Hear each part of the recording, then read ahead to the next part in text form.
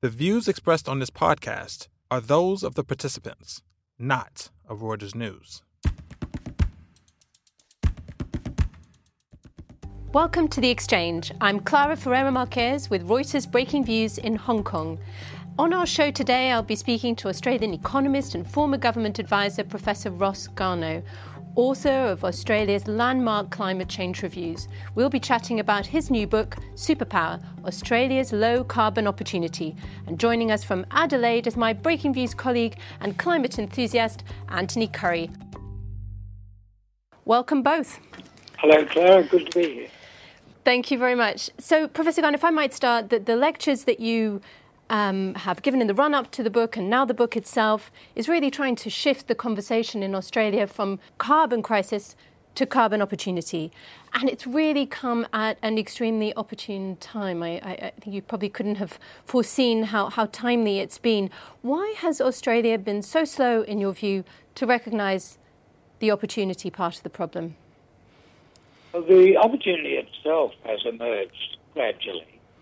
When I did the original work for my climate change review for all of the governments of Australia, federal and state, back in 2007 and 2008, Australia had a very good reason to be a big player in an international effort to deal with climate change, because we were the country that was going to be most affected and most damaged by unmitigated climate change. We were vulnerable in many ways.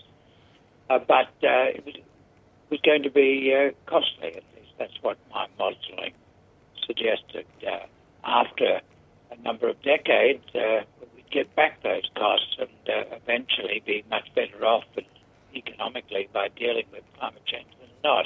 But there was going to be an initial cost. What's happened since then is that the costs of renewable energy, and I must say as well, the opportunity for sequestering carbon in the landscape have fallen.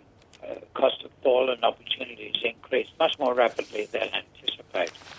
For example, in my modelling for the 2008 review, after consulting everyone who should know, I had costs of solar PV coming down by a few percent per annum. Well, as it turned out, in the decade after that, cost fell by 85%, a much higher compound rate. So that by about 2015 or 2016, it was clear that before long, the low-cost way of providing energy in future was going to have a base of solar and wind. And Australia has by far the richest endowments of solar and wind in the developed world. So that in a world heading to zero emissions economic activity, as we've all agreed to do at Paris at the end of 2015, Australia will have comparative advantage in energy-intensive processing. It's an advantage that won't be so easily traded away. You date it back to 2015, 2016, this sort of turning point, which is amazing because given even in the recent May election in Australia, there's still the conversation is about cost, the cost to jobs, the cost to the economy in particular states. Why is that? Well, maybe I haven't been persuasive enough. Maybe I haven't explained things clearly enough. I've been the Australian economist focusing on this most clearly. I gave a public lecture in Adelaide in 2015 at the University of Adelaide entitled Australia's Superpower of the Low Carbon World Economy. Maybe I'm not good enough at getting people to listen. Professor, it's Anthony Curry here.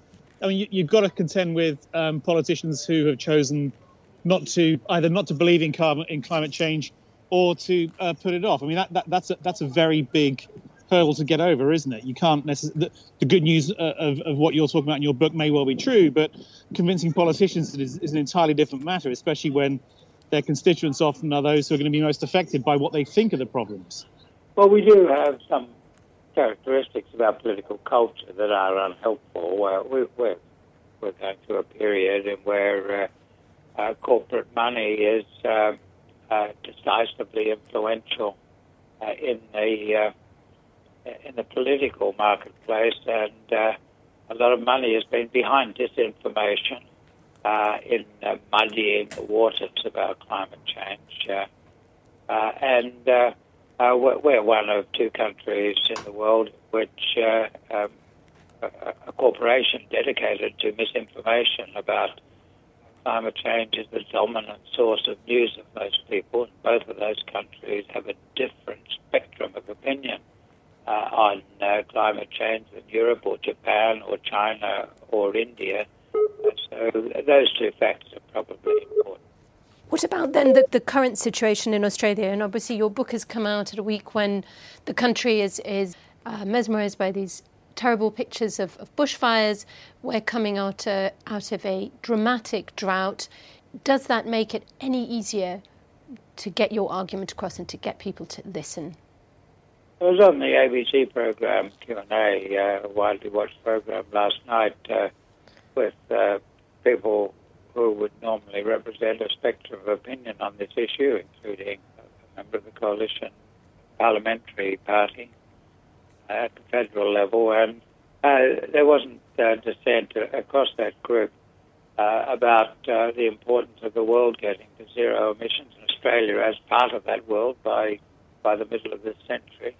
So I think there probably is a shift going on, and it's become very difficult to continue to deny the climate science as the evidence grows stronger of the warming and drying of southern Australia, the warming of all of Australia, more common bushfires and other extreme weather events, and the bad events being worse than they used to be.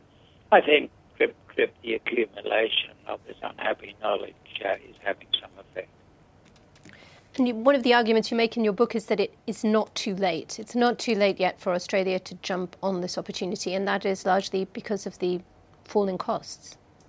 Yes, it's certainly not too late for us to make good use of the economic opportunity. It's too late to avoid some of the damaging effects of climate change. The drying and warming of southern Australia has had a disruptive effect on agriculture and rural livelihoods that can't be reversed. We can stop things getting much, much worse, but we can't reverse the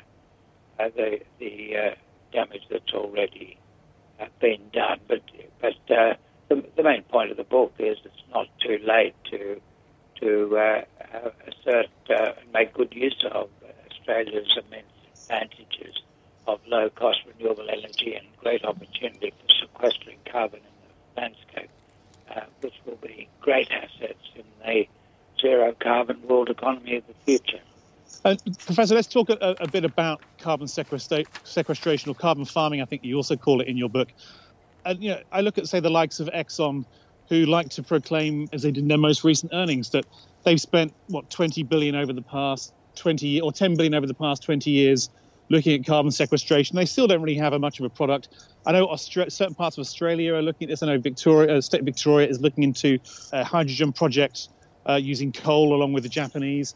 But it's all pretty much, I wouldn't say unproven, but it's not proven to be a good, viable or ability to store carbon on a major scale. You can do it in small scale, but there's no proven ability yet to do it economically on a large scale, is it? So how do you see that changing? Well, we've talked about two things. One is geological sequestration and one is biosequestration. The geological sequestration is important but probably limited. It's a proven technology. It works. So my colleagues at the University of Melbourne have, over the past decade, run a very effective project in the Otway gas fields that shows that the carbon dioxide can be safely sequestered, permanently sequestered in geological structures where they're favourable. We've got other very favourable structures in Australia, some of them well located in relation to industrial areas that currently and prospectively emit large amounts of carbon dioxide. So I think it's a proven technology. It always has a cost. It will never be cheaper to capture carbon dioxide and permanently store it in geology than to vent it in the atmosphere.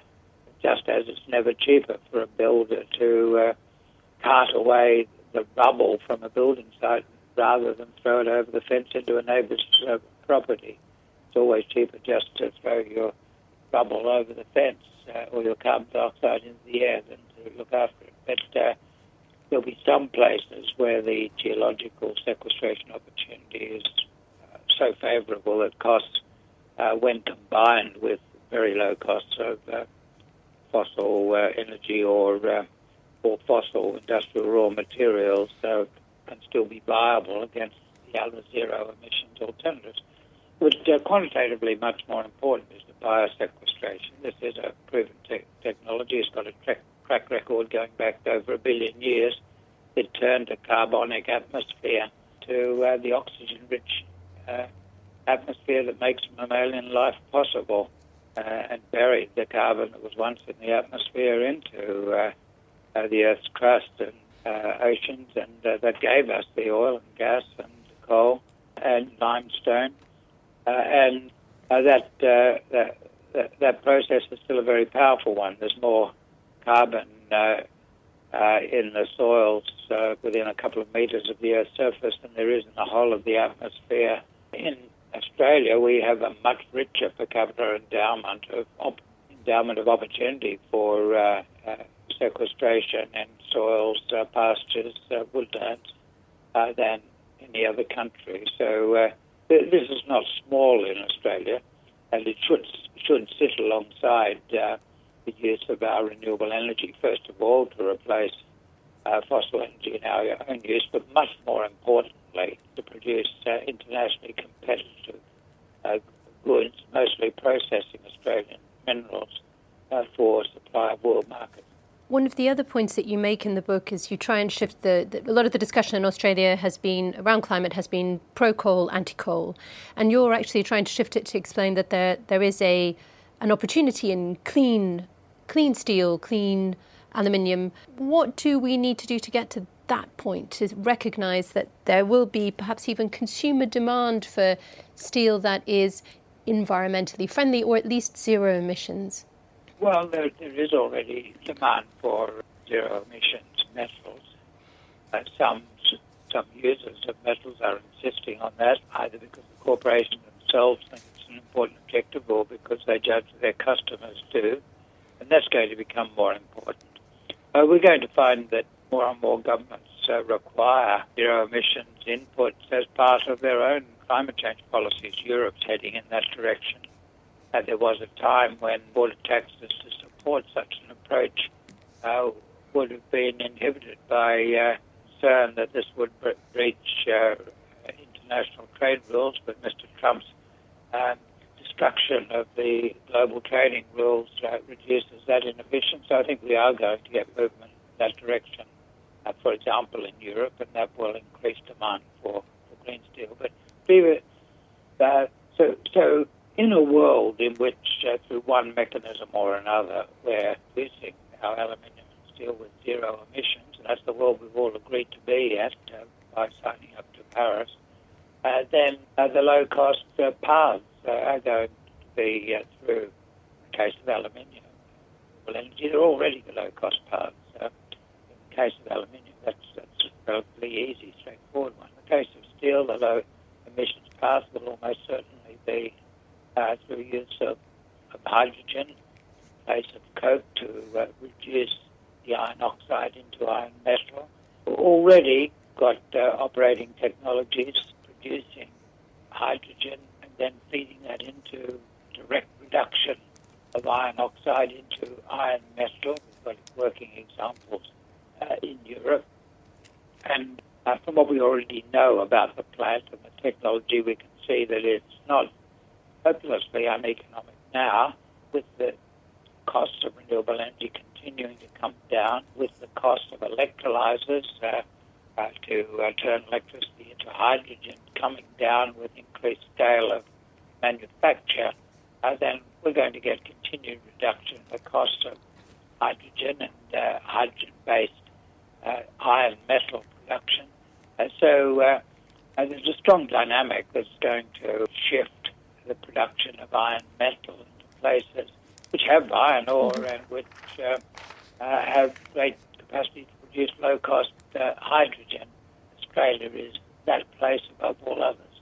So thinking about sort of transition risks here, it seems like what you're saying from taking especially carbon sequestration into account, that will allow industries like coal to survive for longer, which means that the fear that the anti-climate change combatants have that the jobs will disappear and it will be an economic problem throughout the economy, or problem throughout the economy. It seems like you're saying that by using these techniques, you can actually make the transition to a cleaner economy far less painful than people thought. Is that correct? Well, I'm not depending on the carbon sequestration. I'm not depending on the use of geological structures to sequester carbon dioxide. That would help to the extent that it's feasible. It might be feasible in a few places, like Bass Strait sequestering emissions from the Latrobe Valley in Victoria. But the more important point is that the old hubs of the transmission system built around coal generators are going to be means of bringing low-cost renewable energy back, the same wires bring energy back to those areas which become great centres of manufacturing. Take, for example, Gladstone in Queensland and Newcastle in New South Wales. They are great manufacturing centres based historically on coal. Newcastle, coal producing steel originally, and then aluminium, and Gladstone, aluminium. Well, those same power networks, those power systems can bring low-cost renewable energy back, and that will help to sustain aluminium plants that are already there and are going to be closed if we don't make this transition. But it would allow a great expansion of industry and expansion of aluminium processing, but also new industries based on low-cost energy. So the ease of transition is going to come from these old industrial centres having advantages in the low-carbon world to which we are headed. Well, thank you both very much for coming on.